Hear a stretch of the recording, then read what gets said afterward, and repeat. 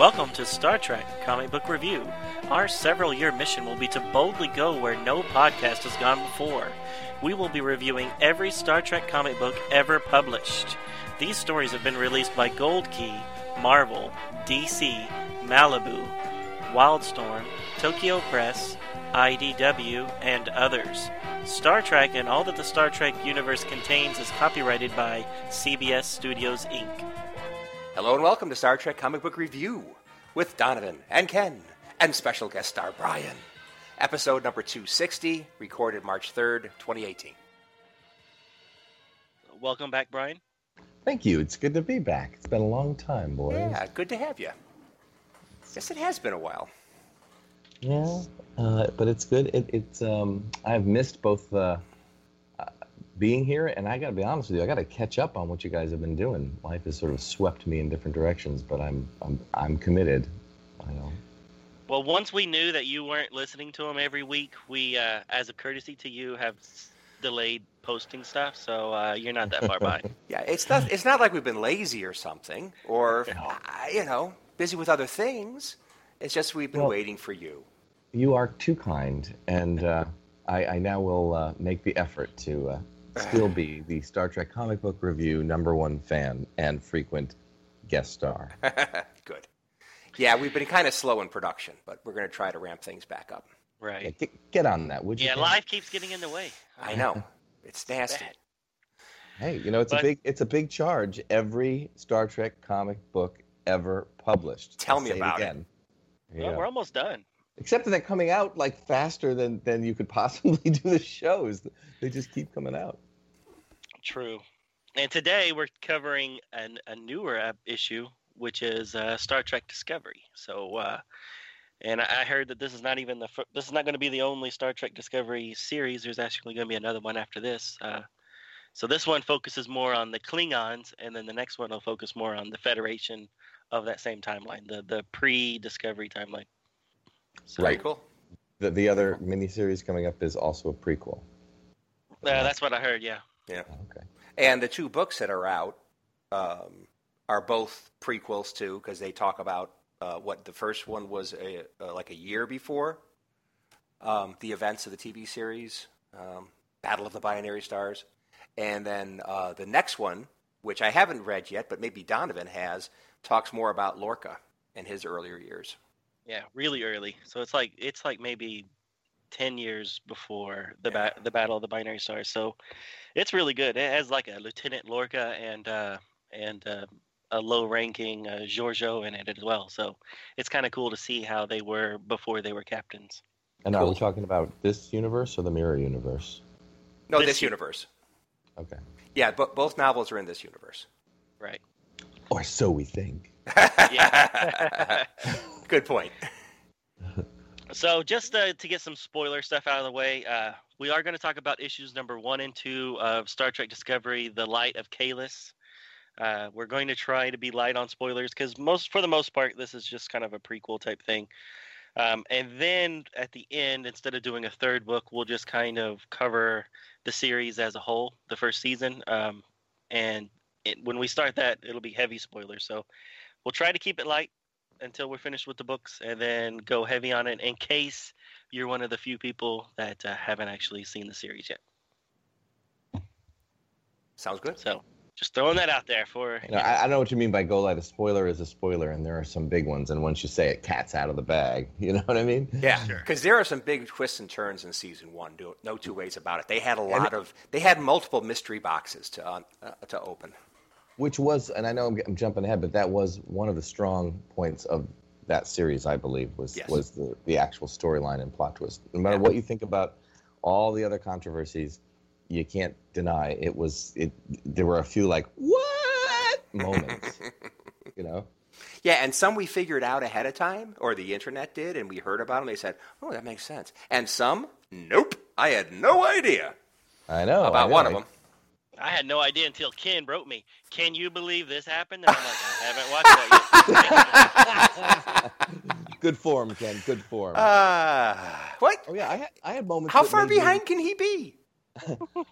I had moments watching Discovery that felt similar to sitting in the theater for The Empire Strikes Back, and for the first time hearing, spoiler alert, "I am your father." I mean, it was that same kind of like, what stuff. Yeah. All right, so let's table that till we get through these two books, and then we'll start that back up. How's that sound? Sounds good. Sounds great. All right, so Ken, I believe you got the synopsis for Star Trek Discovery issue number 1. I do. This one was published October 2017. The writer was Kirsten Bayer and Mike Johnson. Art by Tony Shasteen. Colors by J.D. Mettler. Letters by AndWorld Design. Production design, Neil Yataki. Editor, Sarah Gatos. Editorial assist, Chase Maratz. Publishers, Ted Adams. Okay, so we have 4 covers for this issue. The first one, cover A, features the head and shoulder shot of T'Kuvma with a fiery background. Cover was by George Kaltsodas. Cover B is a photo cover of T'Kuvma on his flagship's bridge. The first retailer incentive cover is artwork of T'Kuvma on his flagship's bridge, a lot like cover B, but this one's drawn by J.D. Woodward. The second retailer incentive variant cover is of the Shenzhou flying through space. And that cover is by Declan Shalvey and Jordi Belair. The Battle of the Binary Stars is over. T'Kuvma is dead, his great flagship crippled. No help is coming for the survivors. A Klingon engineer appears to be dining on the remains of Captain Giorgio and comments derisively on what the humans call arbor. Vok enters the room and has some difficulty getting the engineers back to work on repairing the ship. His words appear to finally motivate them, at least for now. Vok bemoans the lack of respect the crew shows for him to Elrel. She says they will come around in time.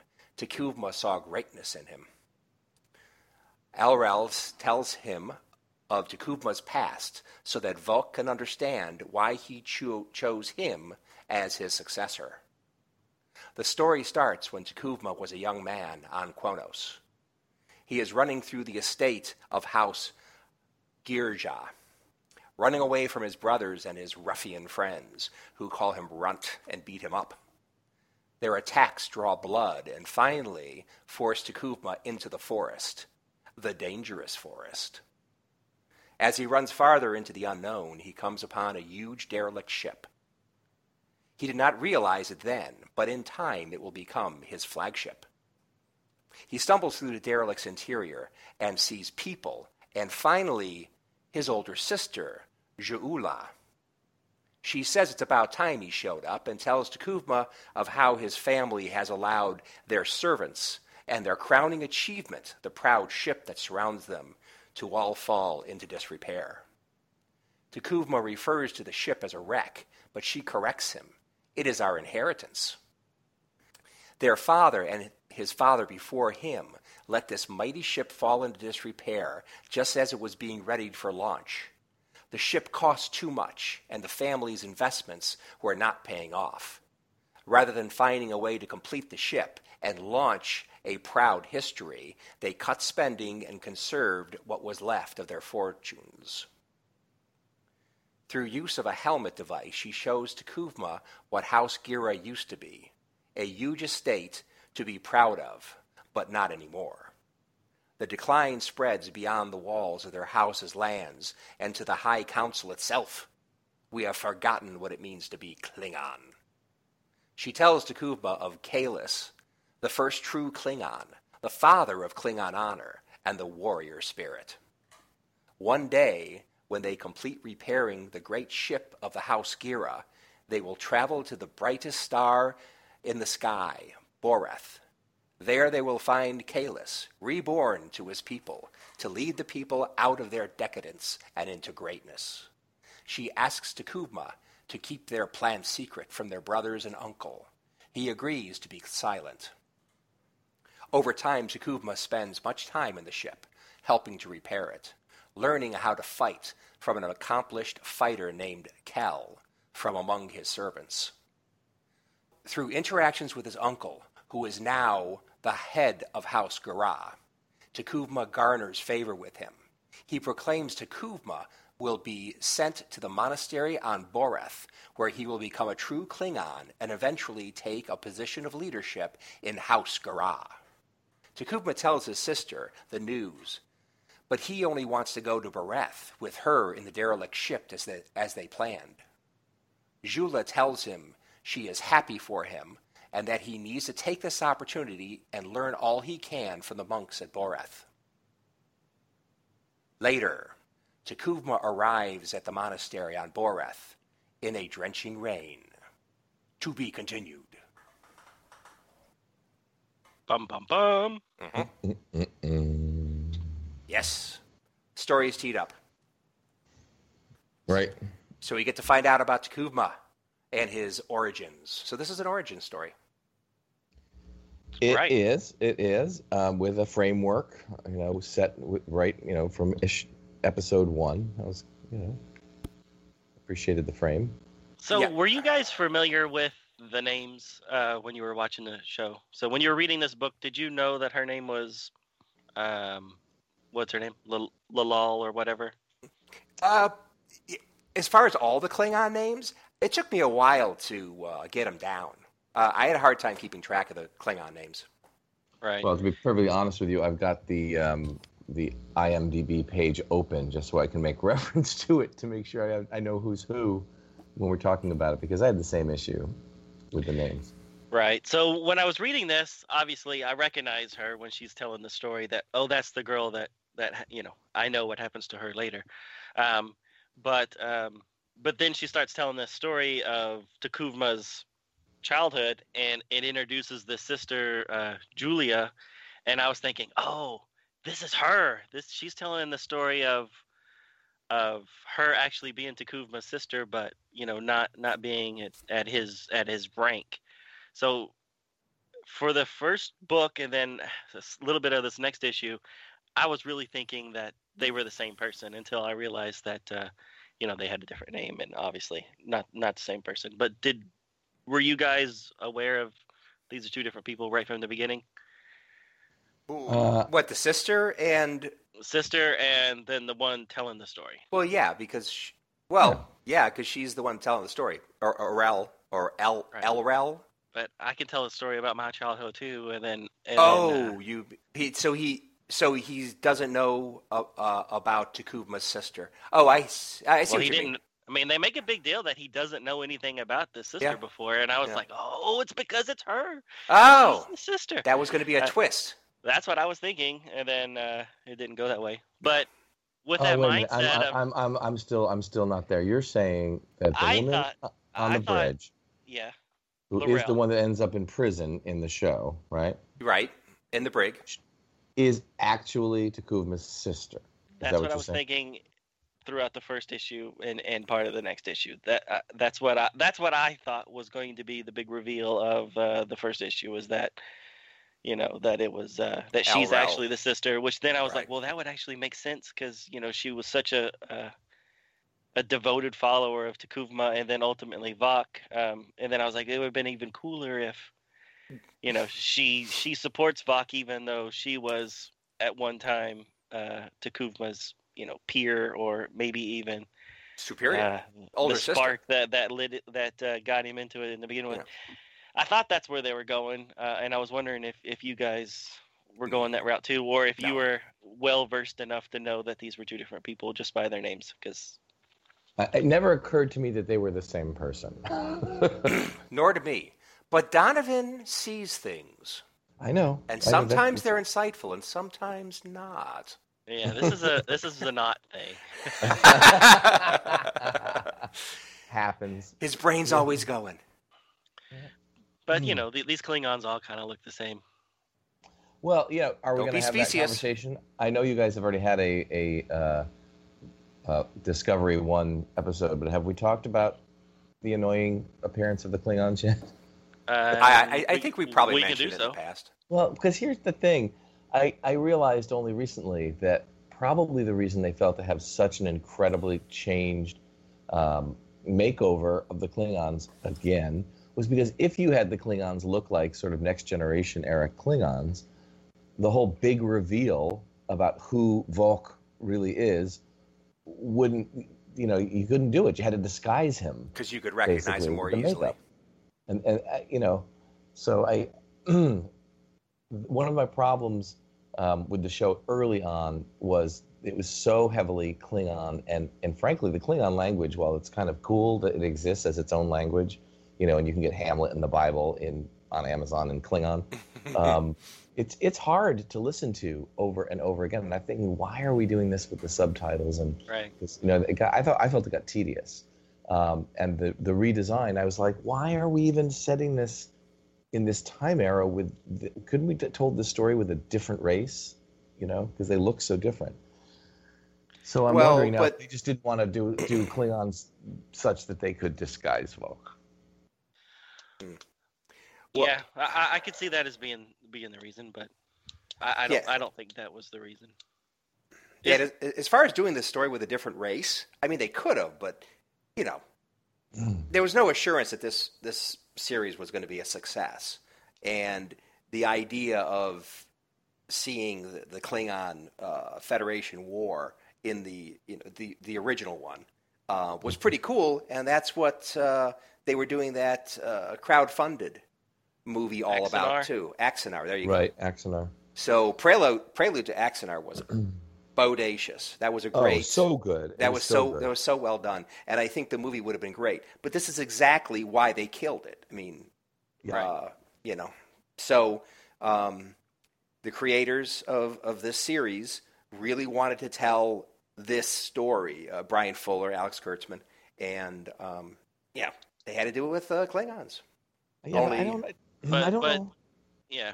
Why change their faces and heads? I was even okay with their face being different. It was just that suddenly nobody had hair, which Klingons have always been, they always have the little goatee. They always have, a certain hairstyle.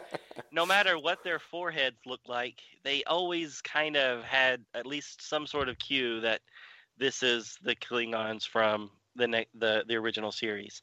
Whereas these, until this comic book, I had never seen a Klingon with hair. So that was one of the things about this book that I was like, all right, so they can grow hair. That's good to know. Because there's a few people that have mustaches and little tufts of hair in the back in this book. But in the show, I never once saw anybody with facial hair or hair at all. Yeah. Yeah, I had a real hard time, not only with even the cultural stuff within the Klingon. I know they're warriors. I know they can be savage, et cetera, but they really took it too far, I felt like, and this brings us into the book. The whole feasting on the flesh of your enemies was a little much, I thought. Well, it was. When I mentioned it in the show, I was like, oh. And then when they were actually seeing it graphically, the steaming remains of the captain, I was like, it didn't even seem, it seemed too much for even the Klingons at that point. Yeah. Well, when we found out about that in the TV show, at least it had the justification that they were running out of food. When they mentioned that, and it was like, oh, well, what's good? If you run out of food, what are you going to do? Like eat each other? I mean, that's the next step. Why wouldn't you eat an alien enemy? But in this comic, that eating is happening early. It's like the first page, and it's early in time. So there's no. I mean, they probably haven't run out of food yet. So I agree with what you're saying. It's just that the book is really making me realize exactly when they were eating her. So the Klingons never talked about feasting on their enemies in any of the other media. Because that didn't seem that always seemed figurative. That seemed figurative to me. I mean, I don't remember seeing in any Star Trek series or movies where they actually literally said, "I am feasting on my fallen enemy." Yeah, I don't think they did. I can't remember a single time either. Well, I just assumed blood wine came from. I thought that could have came from an animal. Yeah, true, but I don't know. That part when they mentioned that in the movie, and then when they showed it here, that to me didn't scream non-Klingon to me. Yeah, and I think they're also trying to say, the Klingons were in this savage stage themselves where there was no unity among the houses. But let's face it, and this will bring us into yet another discussion about the comic book. When we're only in page 2 or 3, and they're talking about their uniform. Okay, it's bad enough that they're feasting on this captain's body, but I will wipe my ass with this armor. I was like, dude, first of all, this. I guess I feel like, if I'm hanging out with my friends, I am my language, my illusions are all pretty extreme and gross. But to read a comic book that I wonder are kids looking at this, I felt like that was just too much, Right.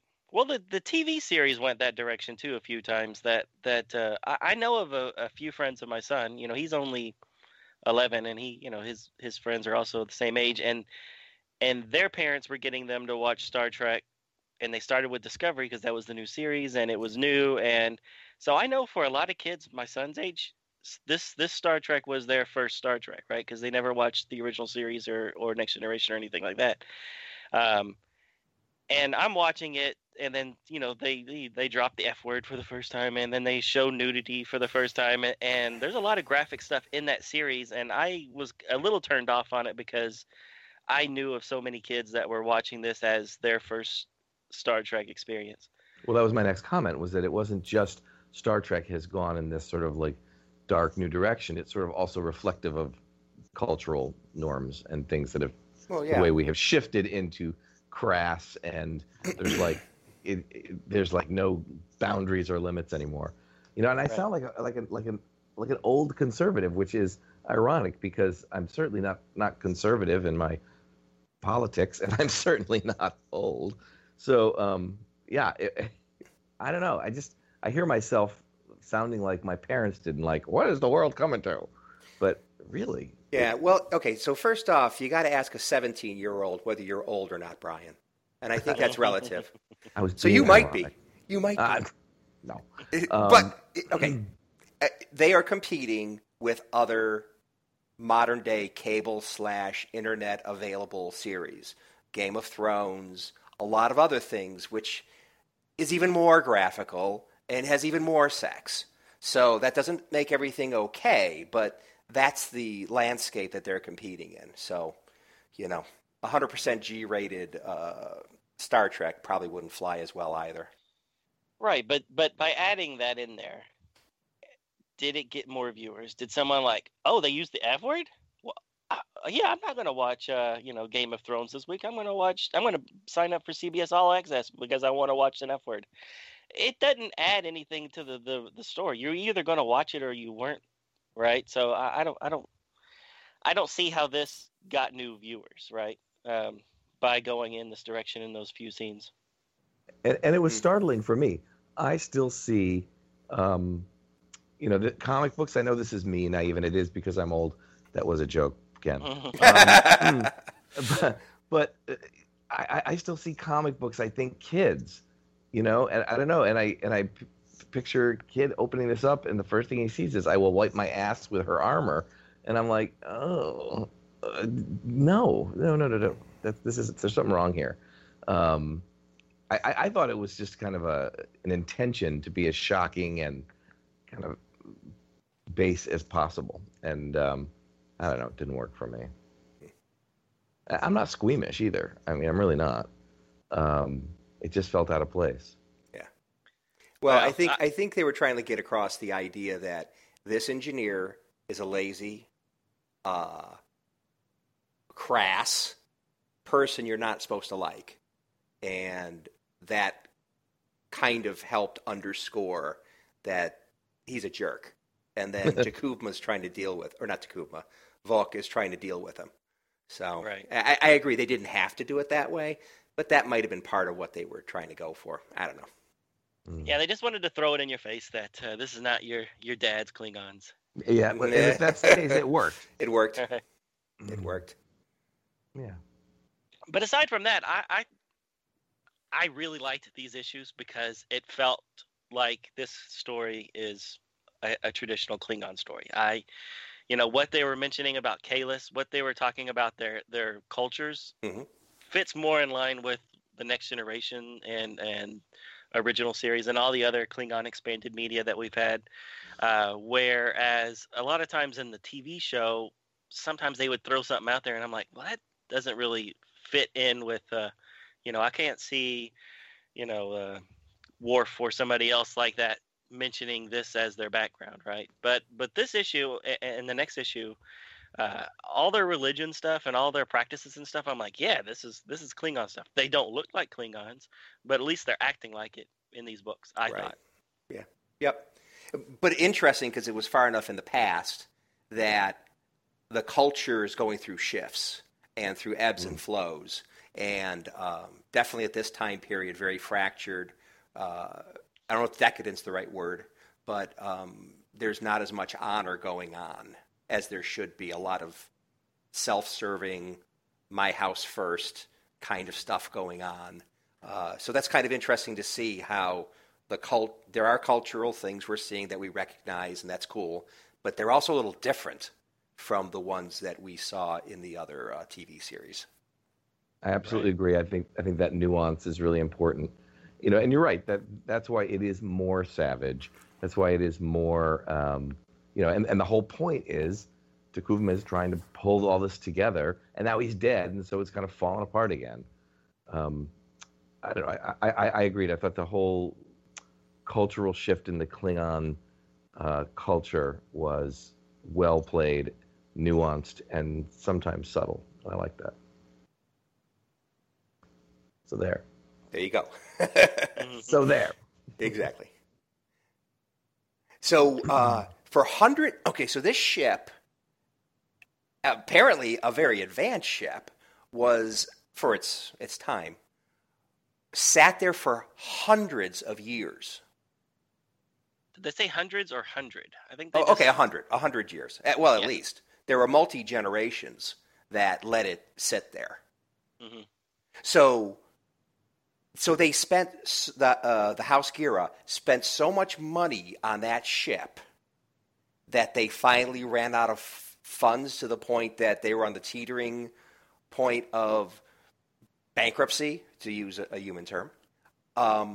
So that actually putting all their resources so much into that ship put them on a path of decline. That's what I got. Yeah. I got to say that from the art point of view, when I looked at this ship and it's sort of just being the shell of what it was, I couldn't picture it ever, flying again. I thought that was. It's a weird design. It took it too far. Yeah, and most of these ships until the new reboot, you always had been told they were built in space, and how are they going to get this thing in space? And that didn't work for me. That the ship was too far gone, too big, and too much in need of repair that it would not even be worth trying to get this particular vessel back in space. Right.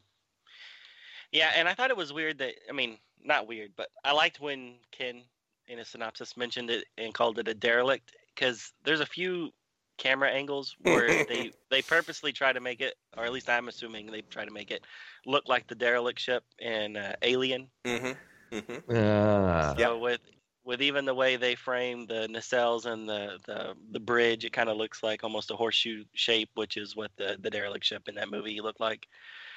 So I was really getting an Alien vibe when he was walking up towards it. Yeah, I like that. Yeah, I agree. Right, this wasn't the ship that T'Kuvma was on, the big sarcophagus ship in the first episode. Oh yeah, is it? I don't this think. Is? I think. I think. Yeah. They haven't said it yet because we haven't got that far into the series, but I'm pretty sure that's what this is ultimately going to be. Yeah, this is the one that has the invisibility capabilities. True. Which again, canon, the whole cloaking thing, which 10 years later they're only talking about for the first time. The Romulans have got this new technology. Exactly. Yeah. So in Star Trek Enterprise, I've loved that show, but I haven't watched it as much as I've watched all the other ones. But they introduced the Klingons there. did they ever have cloaking technology in that one? Because that would be about 100 years before this issue, and I keep thinking, well, maybe there was an episode where a Klingon house got the cloaking technology from not Kazon, Suleiman, or something like that. And maybe I'm just not remembering the time traveler from way Suleiman, back then. or the ones that were helped out by the race from the future. The Time War, yeah. But they had cloaking ships, right? So I mean, the idea of a cloaking ship has been introduced in the Star Trek timeline well before Kirk. Yeah. I don't remember. I mean, I'm not saying it didn't happen because I saw Enterprise when it was first on. Same and I don't remember any cloaked ships in that. Okay.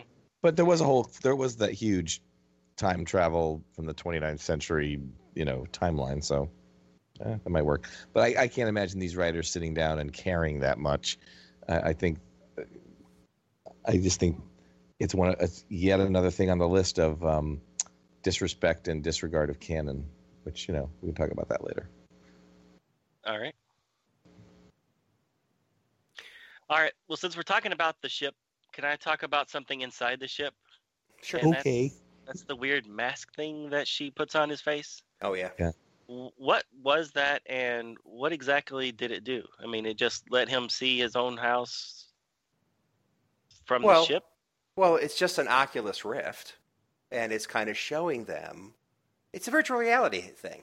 That's all it is. It's Klingon Viewmaster. There you go. It's Klingon Viewmaster, or an Oculus Rift, or whatever. It looked like the Predator mask. It's like, here, let me put the it is Predator pretty cool. mask on you. Yeah, it's kind of. It seems like it's overkill. And she just has this thing laying around. Okay, here you go. I mean, I guess it was a helpful instructional tool, giving him some audio-visual things in addition to what she was telling him. But right, it was interesting too in terms of a framework of, because now you've got a story within a story within a story. You got your framework. They're on the binary star battle ship, and they're telling this story about the past, and within the story in the past, she's telling him about the past beyond that. Right. Like the levels kind of got. But yeah, I thought the mask was unnecessary and a little silly. Right. Let me mention something about the ship. I mean, when you see the shots in the ship, this place looks like a 16th century church, abbey, something. I mean, it almost looks like they've got bricks, forming those arches and the glass, huge tall glass windows, and then light streaming in. I mean, this thing doesn't look space worthy. It just, that's great. I love the look. It's just, it just looks so much like a fragile cathedral or something. Right. Right. And for any of you listeners out there, when Ken said Abby something and you got a young Frankenstein image, I'm right there with you. Abby Normal? Abby, what was his name? Abby something. So that's what I got. Wow. Right. Abby? Yes, Abby Normal. All Abby right. Something. Yes. Yeah, but that shot actually plays into the idea that this is the ship, the tomb ship from the first episode, because it kind of looks like it there. Yeah. But when I was watching the show, I never thought that it looked like brick and stuff inside.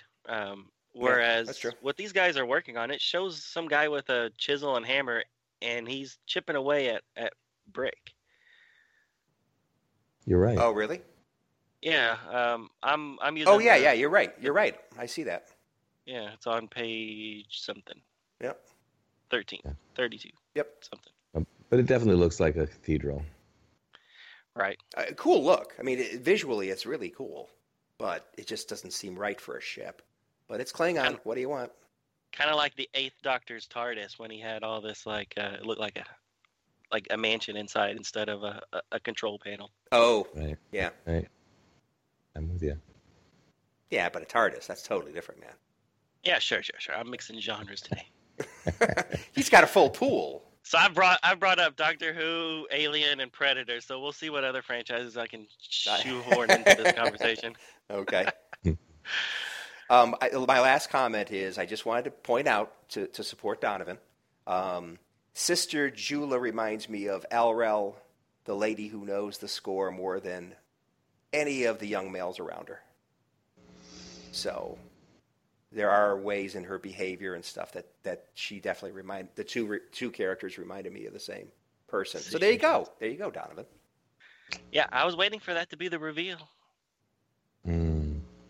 Well, I'll say that I did think in this series and in the actual show, there were strong women characters, and that does seem to be a theme in sci-fi, and the whole Black Panther thing, with strong women characters, and I'm really glad to see that. I think that's a positive. Exactly. Yeah, I do too, but I think people are going too far the other way, where if you don't like one of those franchises for whatever reason, you immediately get labeled as, oh, you don't like it because it's a strong woman. So, I mean, J.J. Abrams recently made a statement. If you don't like the new Star Wars movie, it's because you don't like strong women. And I'm like, I didn't like the new Star Wars movie, but it had nothing to do with the strong women part. It was the movie. But I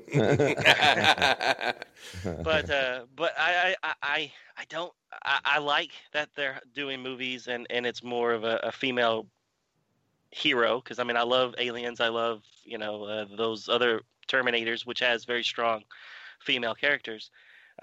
So I know that's not the reason I didn't like The Last Jedi. But for J.J. Abrams to just make that statement, and he's not the only one. People are like, if you don't like Black Panther, you're a racist, and it's just like, you can't go there. You can't just say you. That's true.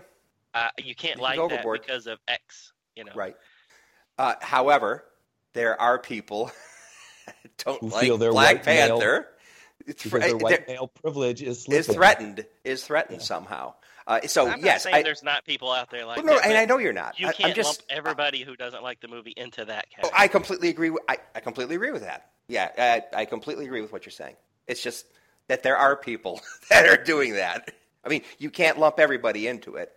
Right. But, yeah, there are misogynistic people and racist people that are commenting on these films that go to places. I think the last Mad Max movie was similar like that.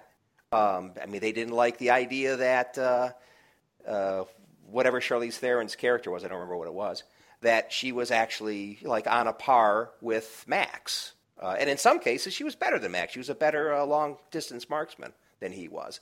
So that can happen. I am just so sick of the 60s, 70s, and before and after, where women were always relegated to the damsel in distress, 9 times out of 10. Sure. So it's just so everybody can. Go ahead. I'm sorry. A great example of that is the original Lost in Space series, where in the first 2 episodes, Maureen Robinson was like, she went out and saved her husband. She had to like fix something, and like after the second episode, she just like made tea and was the housekeeper. Yeah. So yeah, I think this is actually a good trend, and I know you too, Donovan. I know I hear your point. And it's a correct point. In a movie doesn't mean it's a good movie. I get it. Yeah. And the idea that anybody says anything bad about a movie is automatically labeled one thing or another, that's not right either. Completely agree. Right. But yeah, no, as far as Star Trek Discovery goes, I liked that L'Rell had such a huge part in it. And obviously Burnham, was the main focus, and she had this great story arc, and she was a very strong character, and because of her background, she didn't necessarily think like I thought, like a human would think, which I really liked that aspect too. I mean, it was a very multifaceted story with internal conflict, which was fantastic, and it didn't matter that she was male or female or whatever, but I did like that we did get to see it from a woman's point of view, where most of Star Trek's always been, Kirk and company, all guys, and then Picard and Riker, and then, they've always kind of focused on the male leadership role as opposed to, somebody further down the rung and also female. I mean, I guess Voyager a little bit, but Gene Roddenberry went on record when he was redoing when he was doing Next Generation, saying, "And yes, I will still use women as sex objects because I think they're beautiful." And it was pretty overt. I mean, look at some of those costumes from original series from the first season, those short skirts. Well, or even just like I can remember. Oh yeah, they were some of the great. Oh my God! What are little girls made of, or whatever? Yeah. Yvonne Craig in that one outfit. I think that was that one. Anyway, well, some of the costumes were great. I'm not suggesting great. that they're not beautiful women, but I'm saying that the costumes themselves were just so they exploited these women, and it was so obvious that they were there. I mean, and let's even look at Voyager, the whole bringing in 7 of 9 in the middle of the series. Yeah, right. And of course, she was a beautiful woman, but they were clearly exploiting that to get viewers. Well, and then T'Pol too. I mean, it always kind of bothered me that they put them in those outfits. Like every series had to have one woman that was wearing a skin tight cat suit. Right. That's true. From Troy to 7 of 9 to T'Pol. That's true. I was like, why can't they just wear normal uniforms like everybody else? But at least Enterprise tried to balance the scales a little bit. In that decontamination scene with Trip Tucker and T'Pol, there was greasy gooiness going on both sides. It was completely gratuitous, and if I'm completely honest, incredibly hot. We'll see. It served its purpose there. There you go. It did. But it was also balanced. It was male and female, and it wasn't, But okay, so there's one example. There's one example. When they were done, he got to go put normal clothes on, where she had to go put something that was super skin tight and have to sit on the bridge for 4 years in that outfit. Yeah, I would have been okay. Yeah, she did. Yeah, I would have been okay if some of the male characters also had skin tight outfits. I will agree with you, but I didn't see any. Like comic spandex. Yeah. There you go. Okay.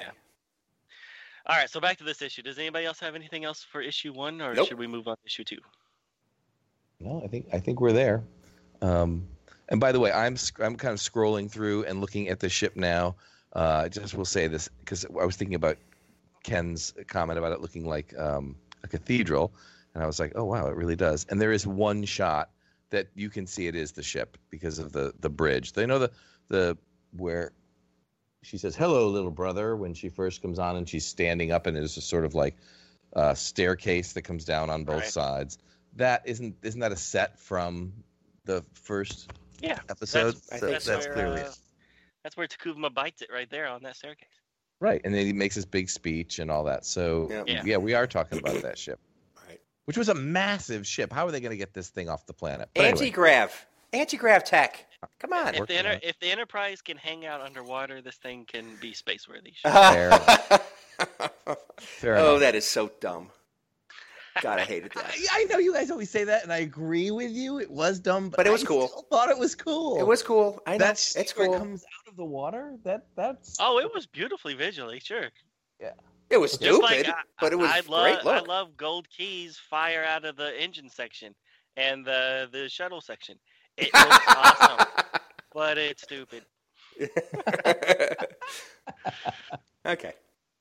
Number 2. All right. Number 2. All right, so this is Star Trek Discovery, The Light of Kahless, number 2, came out November 2017 by IDW. The art and all the other staff is the exact same as issue 1, which Ken already mentioned.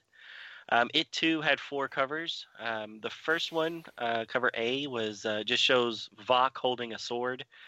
This is by Tony Shasteen. Cover B was a photo cover of L'Rell. Cover RIA shows T'Kuvma inside of a very interesting design, and perhaps what looks like a view screen of some sort below him, showing like a fiery star. And that was drawn by Aaron Harvey. And then cover RIB shows the relic Klingon ship, obviously T'Kuvma's ship from the movie, and it looks like it's going at warp. And that was by Declan Shavy and Jordi Belair. So this story starts back in the quote-unquote present with L'Rell retelling the story from the first issue. So L'Rell has just finished her story about the young T'Kuvma's childhood, and Vok is having a hard time believing that T'Kuvma's sister had such a big influence on Takuvma's idea of uniting the Klingons. L'Rell asks if he's having a hard time with this because it was a woman, and he says no. He's just curious why Takuvma never told the story himself. L'Rell then tells him that that was just the beginning of his journey. So then we flash back again, maybe a year or so later. It's still a very young Takuvma, but now he's on the planet of Borath, which is where all the Klingons go to learn the religious ways. We see that there are several young acolytes enduring a test where they have to sit on a rock near molten lava. The instructors are commenting to themselves that this is one of the best classes because they've stayed there longer than normal. And then eventually one Klingon has had enough and he starts to ascend out of the volcano using some dangling chains. And then, like clockwork, the instructors note that all the other apprentices start to climb out once the first one breaks. They then notice that a young Takuvma is still sitting on his rock, meditating. After a long while, Takuvma eventually leaves the lava and joins his teachers. They ask him if he had any visions of Kahless. He says that he did not, but he did have a vision of a light. They do not know what this means, but they encourage him to continue to look for it. Later, the young Klingon students are stripped of all their clothing and walking through a blinding blizzard. This is also a test of endurance. And it seems this time that the students are on the losing side. Many of them are starting to give up, and the others are just leaving their naked comrades behind. The onlooking instructors fear that this will be the first year that they lose all the students. Suddenly, from the blinding snow, they see Takuvma returning with all of the others in tow. Takuvma has led them out of the blinding snow, and he's even carrying the ones that cannot walk on their own. Takuvma says that he was following the light to salvation. Later, the elders are talking to Takuvma about his visions. One of them is so impressed with him that he says that Takuvma might actually be the reincarnation of Kahless himself.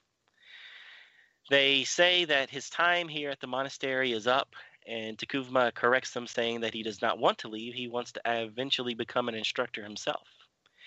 They then hand him a letter that states that he needs to return to the home world to attend the wedding of his sister.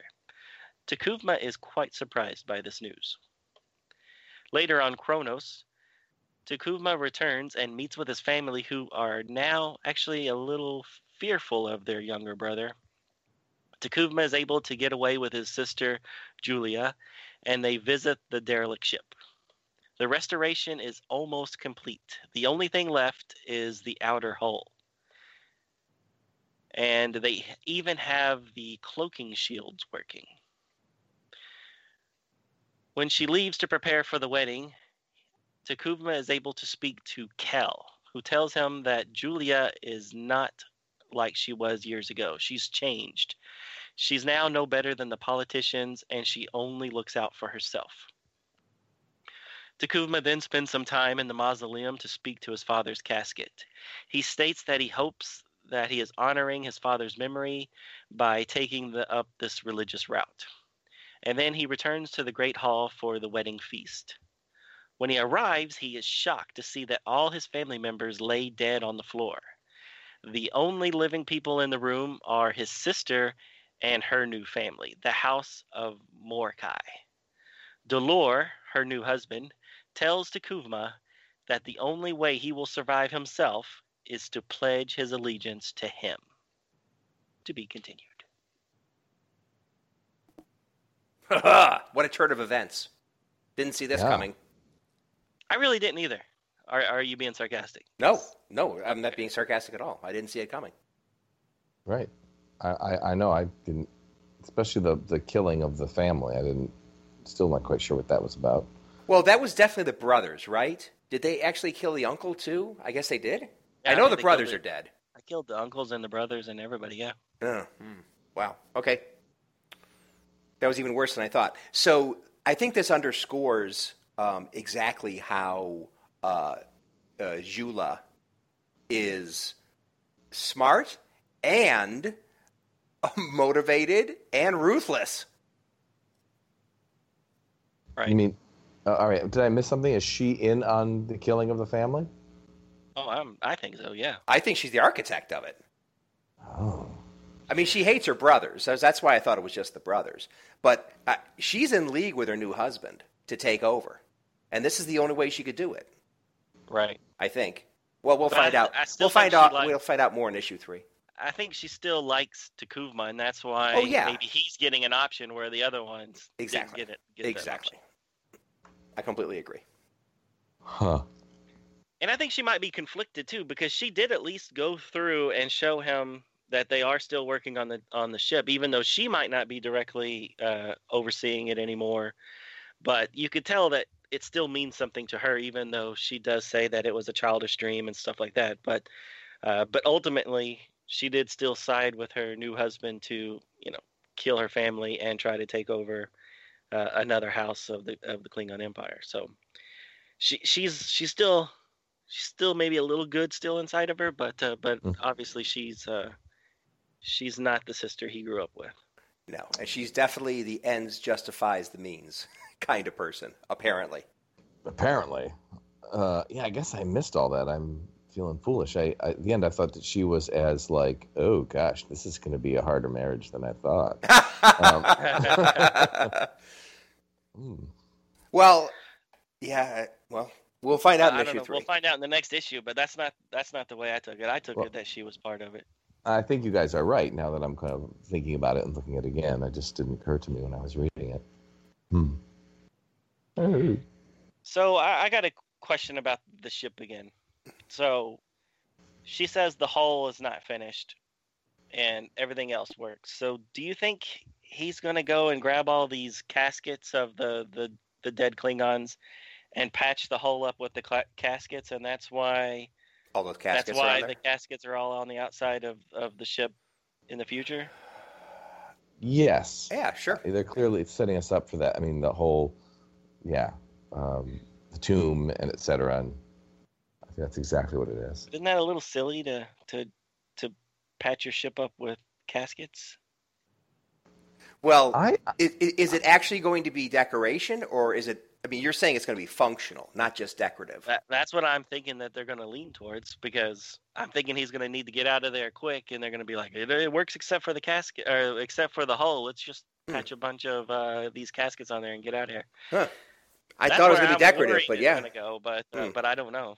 No, I thought it was ceremonial. I think they made that pretty clear that it was like these places of honor, and like I thought that ship was designed to be a mausoleum ship, that was its function from the beginning. So, it's sort of like retrofitting to be flying graveyard or whatever you want to call it. Well, interesting to see. That's probably what they want to do with this. One of the things with this series is explain how that came to be. Sure. Right. But I also think it was meant to be a warship. Right. With the invisibility cloak or whatever, and it's got weapons, so I think maybe both. Right. And where's the money coming from to do all these repairs? That's what I was thinking. That's why they're doing it with stone, is because they don't have any money. Yeah, when you don't have money, you can just go find some brick and put it and build a station with it. Right. Well, at least we know where the people come from. Although how they're feeding the people, good question. But good point on materials. Right. And at least they're saying the 100-year-old technology is still working, which is kind of interesting. But I guess if you need to repair something with unskilled labor, probably better that you've only got hulls to fix and shining it up and maybe redoing some brick, as opposed to all the more technical, complex things. Yeah, that's not really working. We're talking about a, space vessel. Yeah. Yep.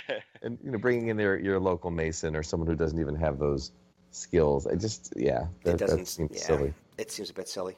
Another thing that's amazing is for like over 100 years or whatever, that ship with advanced technology that is very sellable. I mean, cloaking technology. I mean, was it kept secret? that none of those people that ran the house that seemed more money-oriented than glory-oriented or war-oriented, none of those guys took that cloaking technology and tried to sell it or something? That seems unlikely, unless it was a big secret.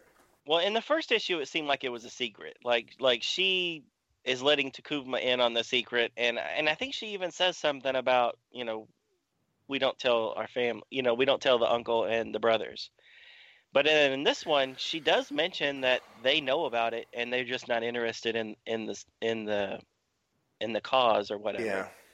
Which I'm with you. If the uncle found out about this and he saw it as a money-making opportunity, he would have gutted that ship the minute he found out about it, or at least the brothers would too, because they seem just as bad as he is. Yep. So I'm with you on that one. I'm also wondering why everybody has red blood. Have they gone away from the purple blood altogether now? That was only Star Trek VI. Was it? Well, I've seen purple blood in other things for Klingons. Really? I have. Actually, some IDW comics. I mean, isn't some of the they had Klingon-specific comics. They've had multiple Klingon-specific comics. Maybe more in the next gen time frame or different time periods. We just did one not that long ago. That was Blood Will Tell or something.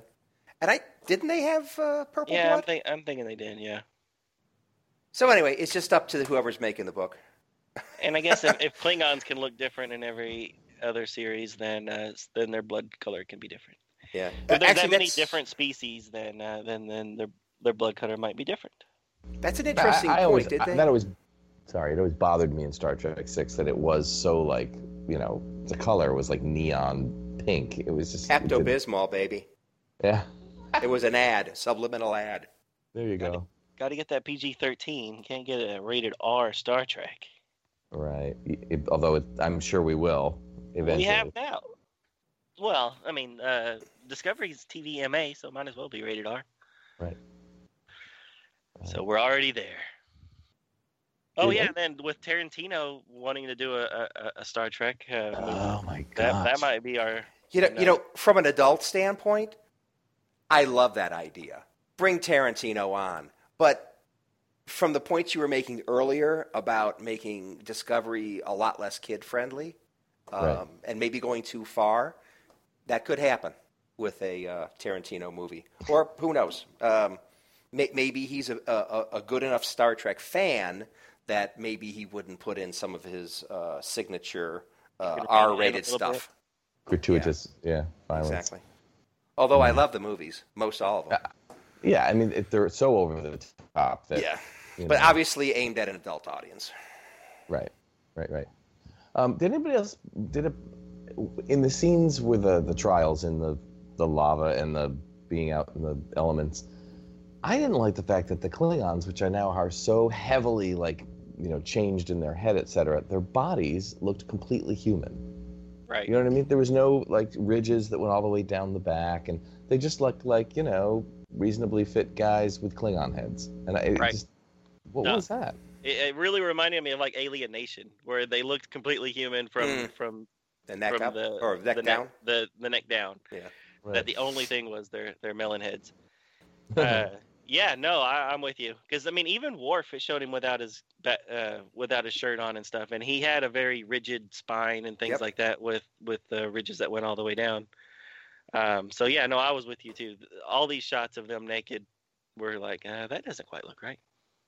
And it almost seemed, just this is a separate thought, but it almost seemed like they were working hard for the creative angles and to make sure that we never actually saw their full frontal, which I appreciated. I didn't need to see Klingon junk, but at the same time, it did after a while. It was like, oh yeah, that's clearly what you're trying to do there. Right. So, yeah. Well, they're showing everything but. Right. Now, I mean, this is, I guess, a little spoiler, but in the later episodes of Star Trek Discovery, we do see, what's her name? Laral, whatever her name is. Ja'ula. No, that's the sister. Sorry. Yeah, what's her name again? Dang it. L'Rell. We do see L'Rell naked. That was very brief. brief flashes. And I didn't freeze frame it or anything. But I thought that she didn't quite look human from the neck down. So when I'm reading this, I'm trying to remember what she looked like from the neck down. I know that sounds perverted, but I was thinking in those scenes, I thought the spine thing, her not look quite human, whereas in this comic they look like just regular dudes with bumpy heads. I agree with you. I think she had like a Worf spine thing going, or Worf-like spine, jutting out, spinal bones or something that pushed, didn't push over the skin, but pushed up. Right. And I'm thinking she had something going on with her chest too, but wow. I don't remember. You did freeze frame, didn't you? Oh, I didn't. Because I don't remember any of those scenes being with her collarbone or something that was kind of like not quite human, which I thought was kind of cool. That they would have a different skeletal structure underneath. Yeah. Well, the skull, especially the almost alien-like back end of the skull, they got things that are very not human, which really makes me question how they could have turned. Well, let's wait for that later. Okay. Just in case someone hasn't watched it. Well, we've already said a lot of things, but okay, fine. So yeah, we'll talk about that in a minute. Okay. But I'm with you. In regards to this issue again, I did think it was funny that T'Kuvma gets his wedding invitation in a very conventional 20th century Earth way. Here's an envelope with a red seal on it, inviting you to your sister's wedding. Oh, it's a save the date announcement. Yeah. So they couldn't use subspace? Okay. Right. They still paper and with little hearts on it and stuff. Any y'all thought that? Well, I actually did notice that too. The thing about what I want to actually discuss for a minute is the sort of rituals and the theology around Kahless. Because first of all, I thought it was kind of cool the sitting on the stones inside the lava pit, to endure and prove your true worth. I actually could see some sort of sense of spiritual cleansing there in a Klingon way. I liked it, but I don't know whenever they talk about Kahless, I picture the actor and the guy from Next Generation. He's just like kind of like it's the Klingon Jesus, and he's telling parables and. This whole idea that he's going to come back as a Klingon person, I don't know. It didn't feel right. It felt like even this sort of sect of Kahlessism was kind of whacked from the beginning, and maybe they're doing that on purpose. I don't know. It just really. I thought the exact opposite. I was thinking that they actually were following what little bits we got in those 2 episodes. And also there was a Michael Jan Friedman book called Kahless that dealt with, kind of the aftermath of having this cloned Kahless versus what they thought his return was going to be. Yeah. So a lot of this, I don't remember that book or those episodes verbatim, but none of this book really contradicted what I do remember. And in fact, I thought it kind of enforced it. I was like, wow, they're making an effort to make this fit in with what little we know from Next Generation. Maybe I'm misremembering, but no, I thought this was good because the thing in that episode was that they all believed Kahless was going to come back, but there was questions on how he would. Exactly. And none of them could agree on what that meant, whether it was going to be a physical return or something else. And I just kind of was like, oh, so there was a theory that he could just inhabit another warrior. Okay. I will listen to that argument because you're right. When you think about, religion in general, there's always like a million interpretations and arguments over subtleties. Exactly. And, sprinkling or immersion. There's all. So that does kind of work. Yeah. And even the Bible, there are some things that are clearly not meant literally, but yet other people think, yeah, that is literal. It's like, it's all interpretation. Right. You mean, Ken? It is all literal. Don't you know that when the Bible says that, Jesus is the Lamb of God, that means that Mary had a little lamb. Oh! Everyone knows that. But into your point, Ken, that's why I like this issue again, is because even these two scholars, right? They've devoted their whole life to training these acolytes or whatever, and then they themselves don't necessarily agree on what it means, right? So he's like, I think you might actually be the re-embodiment of Kahless, and the other guy's like, well, I don't, we haven't seen all the signs yet, so I don't agree with you. I liked how even these two guys weren't necessarily agreeing with each other, but they weren't fighting either. They were like, I don't agree with you, we'll wait for more signs, but we definitely think that you are getting some sort of divinely inspired, yeah. So I'm like going to think about that, Donovan. I'm going to think about it because I think you made some good points there. For a change. It's causing me to think. That's good. And then I really liked the whole fire and the fire thing, because one of the Next Generation things they talked about Kahless was how he cut off his ponytail and threw it into the lava, ducked his hand into the lava with this ponytail, and then he pulled out the first bat'leth. So when I saw this guy, they're doing some sort of lava thing to prove their worth or whatever, I was like, yeah, this kind of makes sense, because Kahless actually shoved his hand into the lava, and just because he was who he was able to withstand it. So I really like this issue. Was my favorite out of the two, just because it to me didn't contradict what I think of when I think of who they think Kahless was.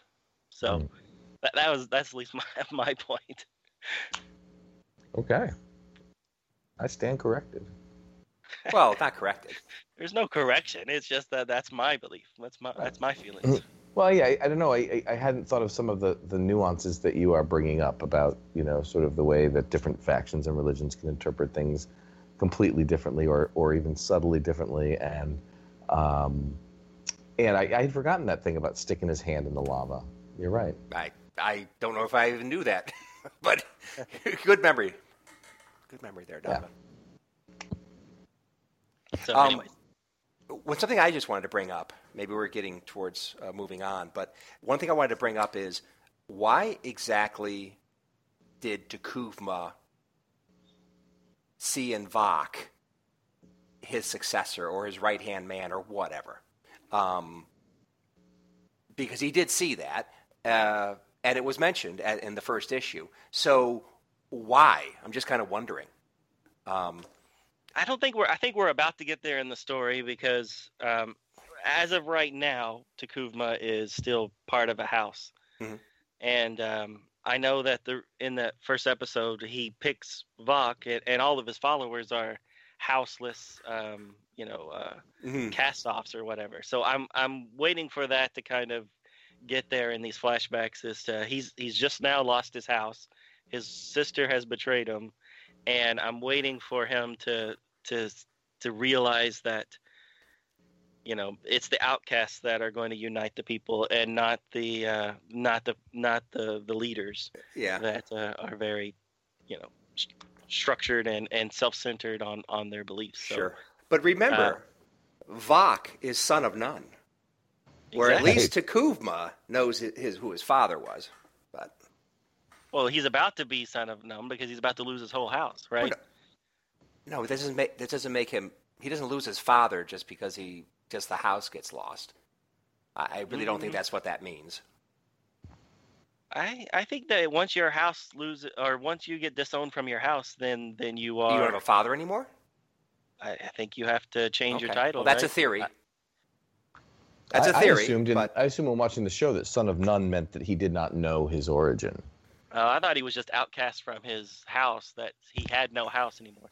Because Klingons would I think he's an orphan. Their house. But But who knows? We don't know. Not only an orphan, but he doesn't even know who his parents are. Many orphans don't know who their parents are, but whatever. I don't know that for sure. I don't know, but he says son of none. That so. he was just well, that or else he outcast. thinks he was an immaculate conception. That could be too.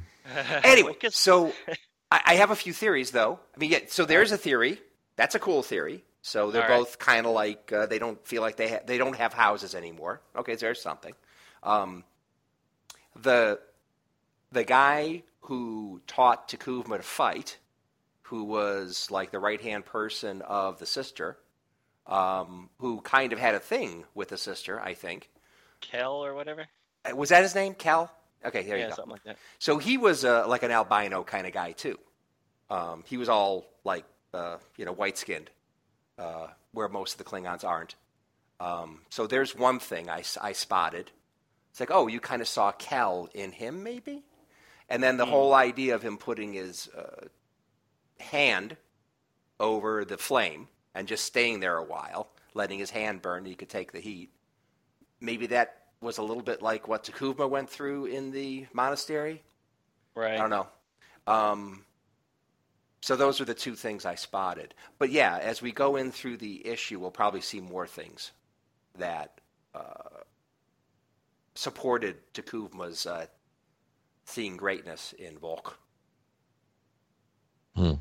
Yeah, I didn't put the fire and the lava thing.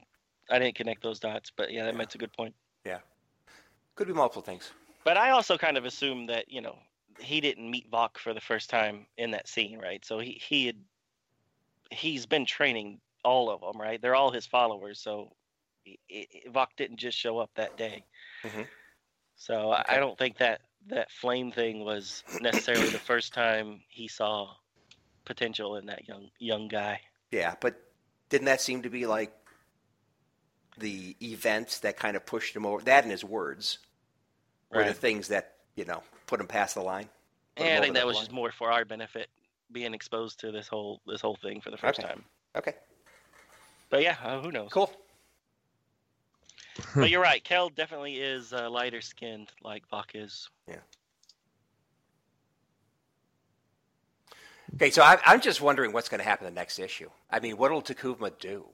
Will he kneel to Delore, or will he take them all out like Kwai Chang Caine, in a lotus position? Well, your reaction is exactly what shows the sign of a successful story. If you're dying to hear more. Oh yeah. Oh, this is a great cliffhanger. Yeah, I'll be honest. When they first announced this book and that it was all going to be a backstory to the Klingons, because there has been so many Klingon miniseries and stuff, I was a little turned off. I was like, I want to know about Lorca and Burnham and all that. That's what I was wanting out of a Star Trek comic book. But now that I'm reading these, I'm like, man, these are really good. I'm liking them a lot more than I thought I would, and I'm with you, Ken. I can't wait for the next issue. Yeah. Yeah. Yeah, I thought it was good. It's when you watch the first episode of Discovery, you can tell there is a lot of stuff there that you don't know, and I think this was a good choice to start with, because it is sort of giving us motivation, basically. Mm-hmm. Cool. I wondered why were they following this guy, and why was there so much reverence for this guy? Doesn't he say in the first episode, doesn't he say, I am Kahless returned? He believes it at that point, isn't that? Oh, really? I'll have to rewatch that. I think he does. He could have said that. Now, did he say that because he really believes it, or did he say it because he knows that's a path to unite the houses, which is an objective of his, to make, the Klingons great again? Right. Is he actually kind of delusional, or does he believe it, or is it actually really the case, or is he using it for because it's political gains? Right. I felt that he was sincere, but I, not knowing all what this backstory is going to give you, I don't know. But when I was watching that, I really felt that all these people were sincere in their beliefs and not doing it just because this is their way to unite people or the way to gain power or anything like that. Yeah. Yeah, and in the whole like being true to the monastery and being the best one through the tests, and being so devout and wanting to go back at the end, you think he does really believe all this. It really, yeah, and so yeah, therefore, you might believe that he is Kahless returned. Yeah. Now you can still want to unite your people and have good intentions, without necessarily believing you're truly Kahless. Well, yeah, that's true. Or just going for power. Look at history. I mean, people know that if there is a belief in a culture, that you play with it. I mean, didn't Hitler, wasn't one of his plans to take the ravens from the Tower of London and get rid of them because everybody would believe that was the fall of England? He probably didn't really believe that was going to have power, but he did that because it would cripple the people psychologically. So yeah, you take what the people believe and you play to it. Cool. I did not know that about Hitler and England. Interesting. Luckily, he never did it. So yes. Never got that far. So is it season 1 discussion time? Yeah, so we'll go ahead and change gears. We're now going to fully spoil anything if we haven't already spoiled it. We're going to take great relish in spoiling things. So you'd better stop listening, pal, if you guys have not seen the entire season. Right. So may I say the first thing? It's not a spoiler, but it was one of my biggest nitpicks about the new series was not only the face design and stuff of the Klingons being so radically different, was the teeth.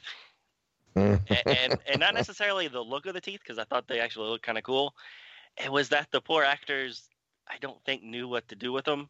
And so much of their dialogue felt like they're just trying to keep the teeth from falling out of their head.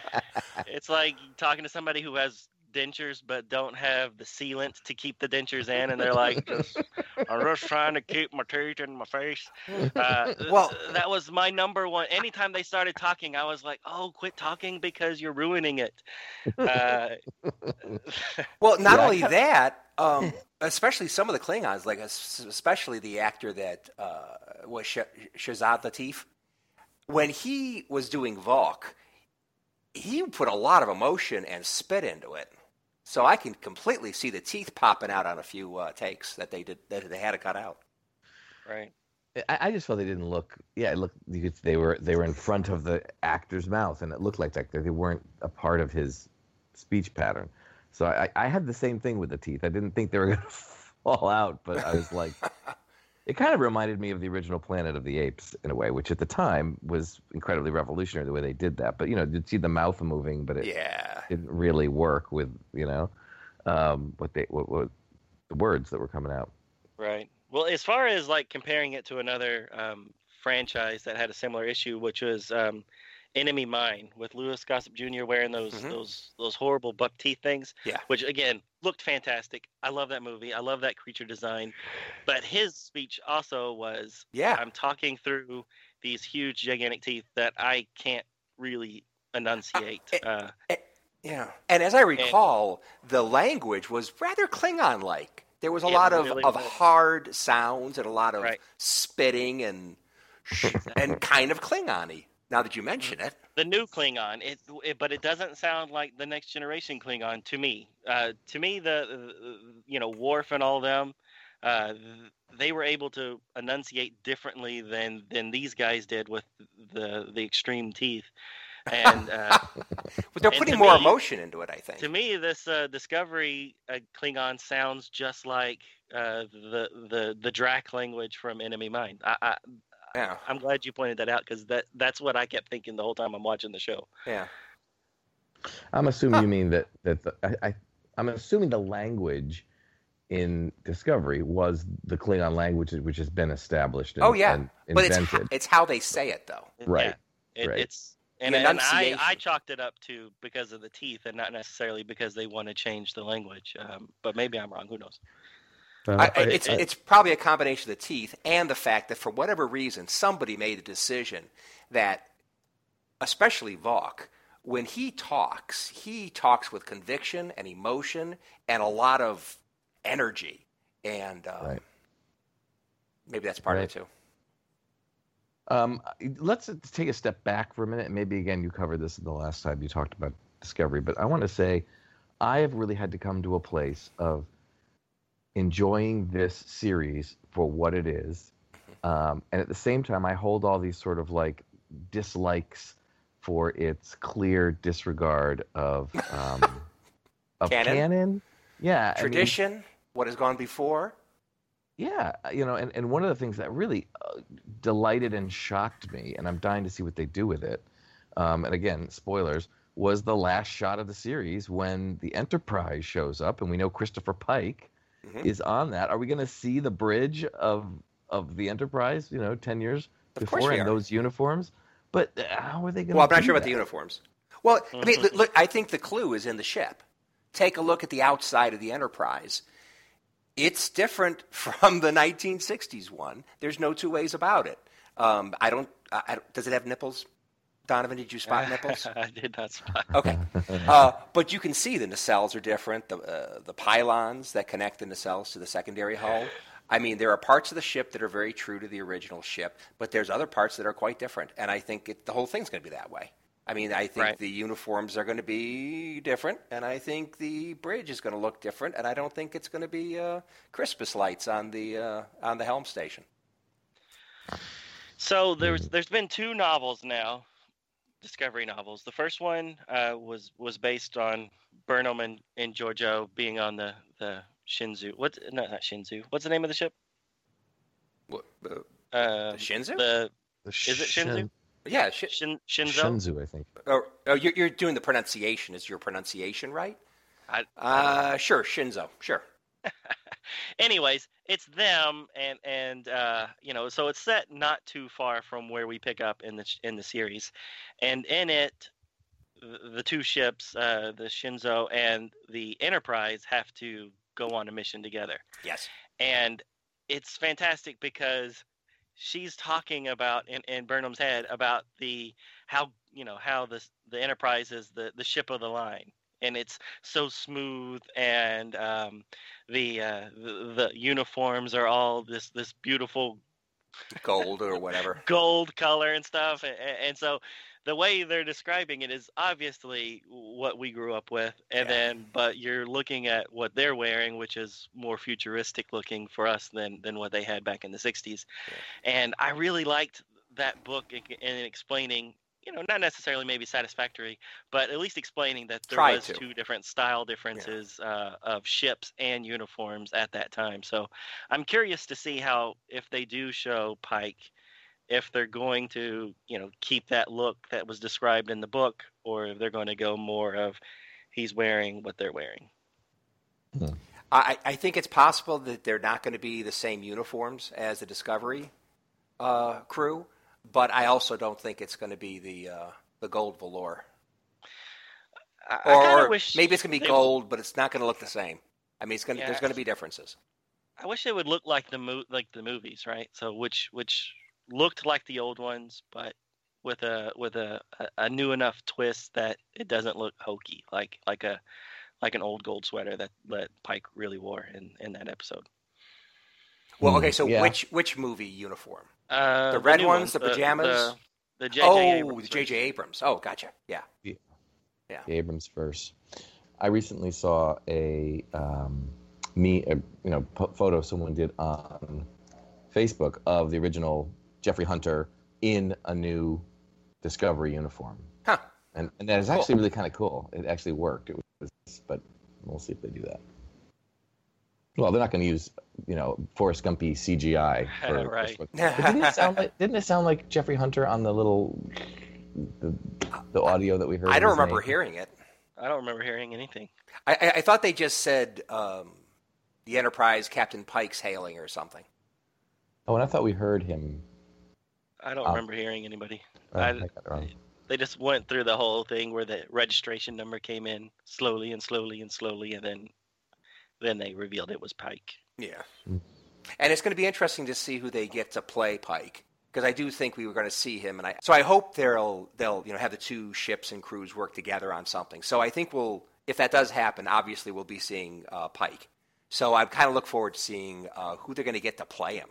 Because like in Supergirl, they had somebody play Superman because they had Supergirl TV show. You got to have Superman come on. So I was interested to see who they picked for that. Now I look forward to seeing who they pick for Pike. Brian. But who are they going to pick for Spock? Because he's there too. Good idea. Good point. It is. Yeah, that'd be interesting. Well, they recast Sarek, and nobody batted an eye. And this guy doesn't look at all like the Sarek from the movie or the old show. So, I batted several eyes. Did you? I think I like this new Sarek though. Yeah, I think he does a good job. He did a really good job on Gotham too. As Azrael. Right. Yeah, he won me over after a while, but I was a little dubious. Yeah. Right. You know. Well, it'll be interesting to see. I kind of worry that they're not going to do anything with the Enterprise. That was just a little Easter egg at the end, and then the next series will pick up years later or whatever. But I hope I'm wrong. Years later. I hope I'm wrong because, later, not necessarily that mission, but maybe they will. Well, I've heard speculation and then some kind of like allusion with an interview that even the universe that we all have been told and are assuming it is, which is 10 years before, in the same universe as that we've all been watching, could actually be different. It could end up either in the Abrams timeline or there could be some other way to explain why everything is different, and that's going to come later and at the end. Right. Yeah, and the obvious explanation is it's a parallel dimension. It's close to ours, but it's not the same. And they purposely said, no, this is the original pre JJ verse. So they're saying it's not an alternate dimension. But if it was an alternate dimension that's close to ours but not ours, that would explain a lot. But I mean, with so much time travel that goes on in Star Trek, I like everything to fit, but also I know that it's never going to fit. I mean, Khan never met Chekhov, but yet he remembered him in Star Trek 2. That's always going to happen, and you just gotta roll with it. And I always kind of like chalk it up to, well, they do so much time travel that maybe every episode we watch is a slightly different universe than the one before, because who knows what was going on, and when they slingshot around the sun every other week, they always making little changes. That's the way I justify the differences. But how many times are we going to go over this? Chekhov was on the Enterprise. He just hadn't made it to the bridge yet. He was working in engineering. They could have met in the bathroom. And also, Data's the very first android ever. Don't remember all those other androids in the original series. They weren't androids, although they looked a million times more human than Data does. But he's the first. So, I mean, there's always things in Star Trek that don't add up if you think about it, and I just go with it. Yeah, I know. I'm not going to make the case. But I always do try to. I'm not going to make the case that Star Trek is consistent. But you, my friend, Donovan, are one who is always reaching to try and make it work. That's what I was just about to say. I say I'll accept it, but I will also come up with my own excuses as to how they got there. Mm-hmm. That's right. Yeah. But yeah, I'm curious to see what they do with the Pike and the Enterprise and everything, because I like that ship design. You saw it for 2 seconds, but it looked cool. Yeah. Well, yeah. The thing that is that I started this conversation with was to say, yeah, I've got all these continuity issues, which I know the whole fandom really kind of does. If I can put them aside, then we can talk about the show itself, which is really good. I mean, it is a good sci-fi show with twists and turns and unexpected happenings. I mean, for me, one of the biggest and saddest things was the death of the Doctor, Wilson Cruz. Oh yeah. Oh gosh, because he was such a good character, and I like that actor, and I was really sad to see him go. Glad that he showed up again in sort of like memories and visions, but that and also I was kind of sad because there was finally a gay couple on the Enterprise, and it was like no big deal in terms of they weren't like overdoing it. It was actually really kind of sweet, and it was sad that that's the character that they chose to kill off. Yeah, but you're okay with Commander Landry.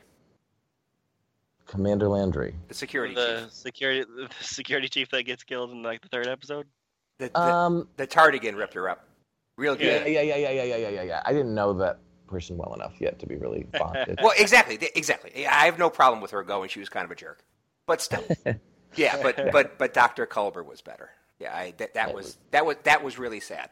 But one thing that doesn't work. But that's what it needed. It needed to be really. I mean, that's what it needed, some sort of emotional response. And so, I loved his character, and because I loved him, but he wasn't necessarily integral to the story they were telling. So I get why they killed him off. No. To give the emotional gut punch to not only the chief engineer but to us, the viewers. But yeah, no, I'm with you. That was. But they got the wormhole alien type scenes where the aliens can talk to him through that vision of him and stuff. So I thought that was interesting that they went that route.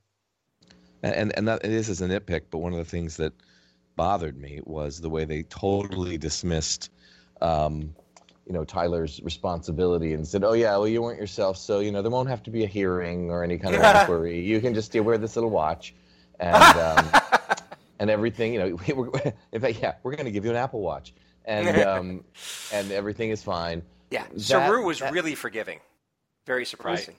But that wasn't even his place to do it. There was a murder, and I just felt like it was so tossed away that it bugged me.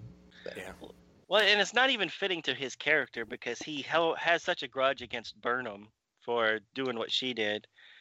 But this guy, and she did it indirectly. She didn't mean to, but she, ultimately, did try to mutiny and all that stuff. Whereas with the best intentions, Tyler, he did kill somebody. He was a murderer. It was Vok. He is Vok. It's still him. Yeah. No, I'm with you. I didn't like that part, but then again, he couldn't just spend the rest of the series in a cell.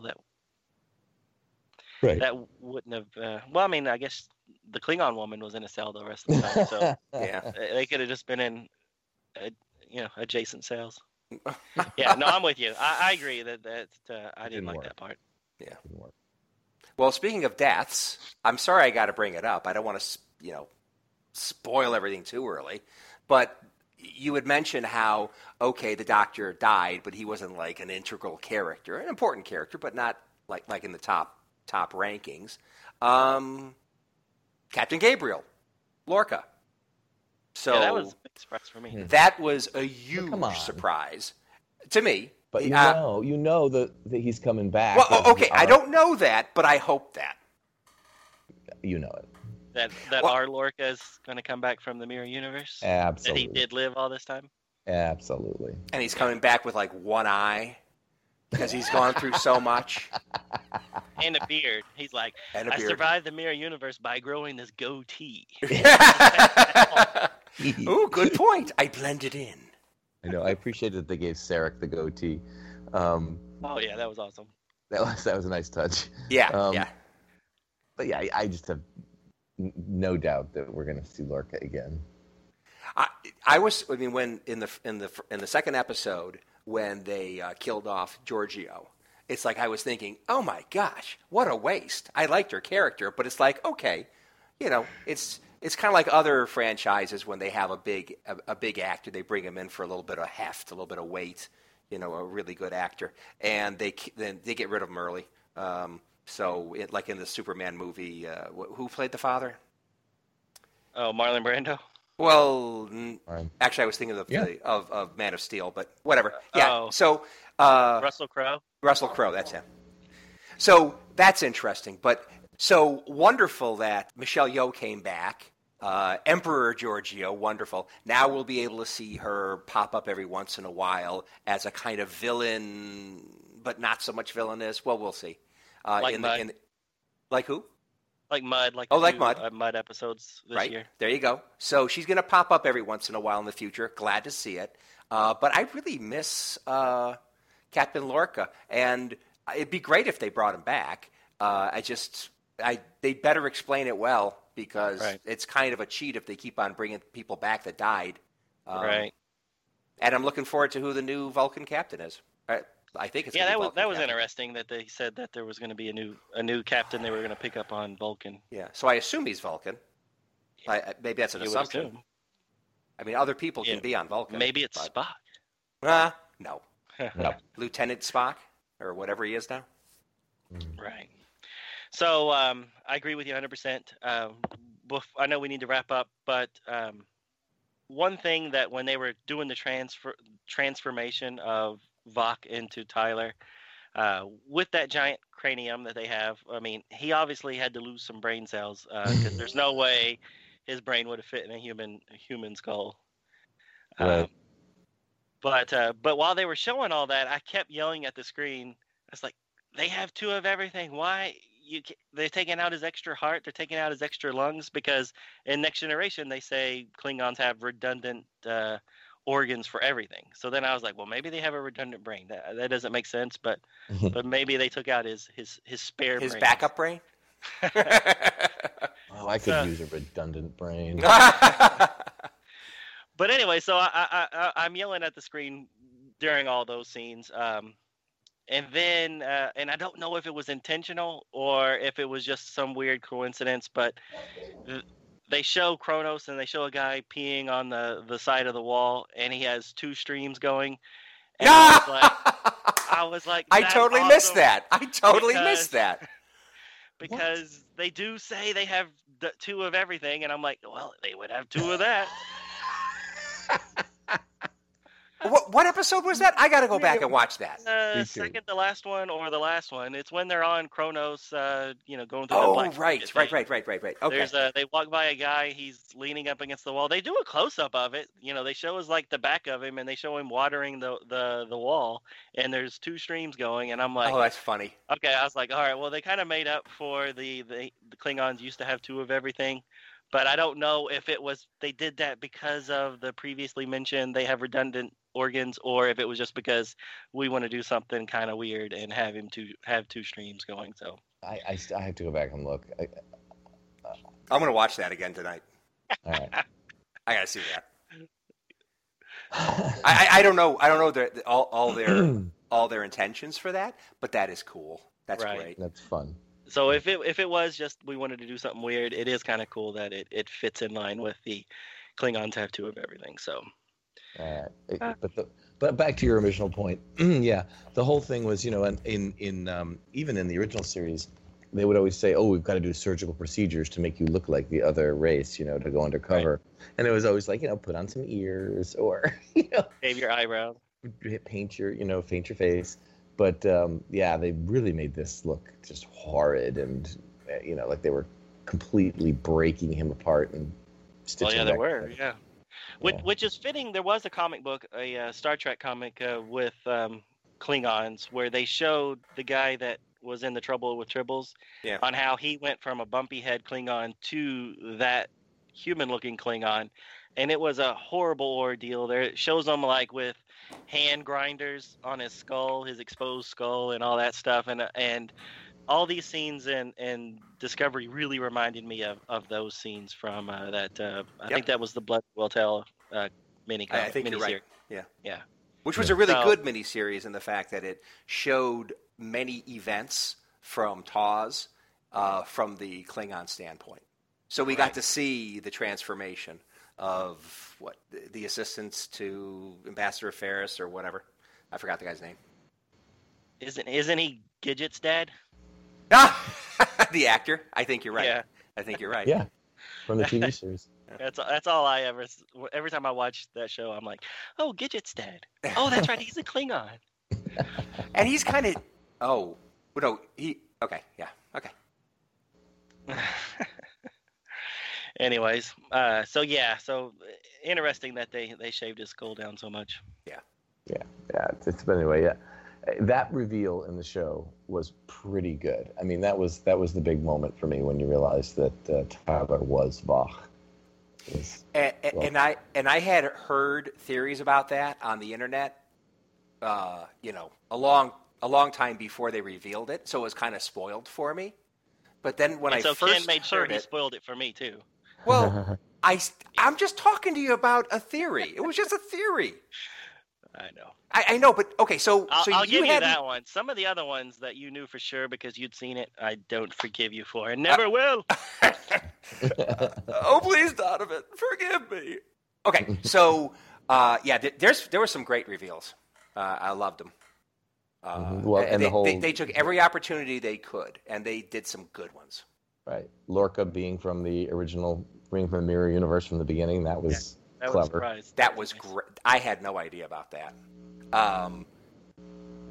I really like how the main character was a female, and then she ends up being such a total because she's the mutineer.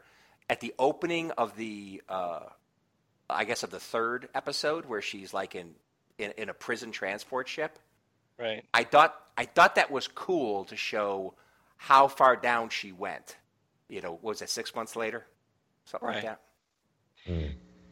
And I liked how you the whole series you're wondering, why does Lorca care about Burnham so much that he makes a lot of like kind of off character moments where he's like, she needs to come back to life or you don't come back. He's telling his assistant, the chief engineer that, or the chief of security that, and you're like, why does he care so much? And then they don't tell you until the end, yet it never felt like a big, it wasn't one of those things that you thought about all that much. It was just like, well, that was a weird thing to say. And then when they do finally reveal it, you're like, oh man, that was great. I can't believe I didn't see that. Yeah. And the whole eye thing with Lorca, where he's being light sensitive. Yeah, it was good. It was good. All of it was good. Yeah. By the end, I was completely in. I was so skeptical in the beginning of the show, but yeah. Another. Go ahead. No, you go ahead. I just want to say another thing that I thought they handled very well. At least I thoroughly enjoyed it. Was Rainn Wilson? I think that's the actor who played Harry Mudd in a couple episodes. I think their characterization of him and how they kind of clicked up the evil meter a bit on him was really good. I thoroughly enjoyed that episode that featured him. Magic to make the sanest man go mad. So and then the ending, the way they stopped him was so in line with it's very Tawsy. The kind of cheesy ending of a Taz episode that I really like that one. Yep. So they didn't put him in prison. They didn't put him in chains. They didn't shoot him. They had his wife and her come fetch her him. dad. Yeah, come fetch him. That was great. Yeah. Yeah, I kind of liked her. The wife. Yeah. Yeah. Yeah, she was okay, but she's obviously controlling, which is just the opposite of what somebody like Harry Mudd wants. Right. But they downplayed it. It didn't seem like the same Stella. Oh, that was in the Taz episode? Fenton Rod. Yeah. Oh, is that supposed to be her? Yeah. Yes. Only older. That's her Stella. Yes. Oh, okay. The robot version in Taz, and then the real one. Fenton Mudd. You lazy, no good, blah, blah, blah, blah. Shut up. Yep. All right. I didn't catch that it was supposed to be the same person. I thought it was just another wife that he had out there. No, same name. Huh. That's cool. Yeah. But he also killed a lot of people, but got away scot-free. So that didn't bother you, Brian?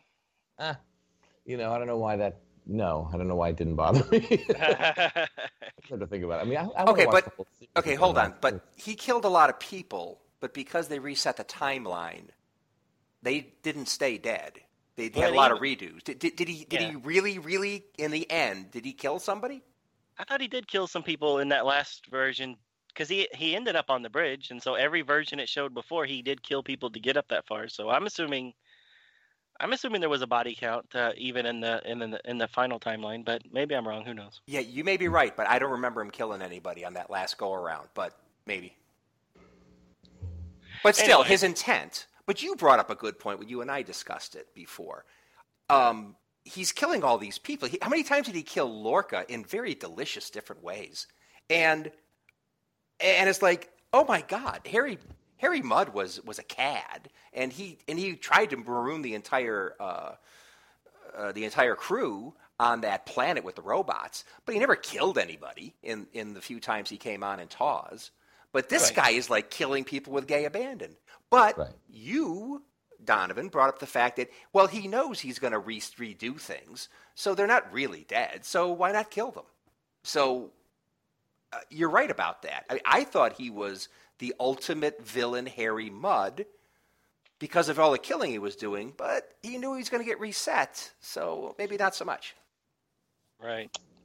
Okay.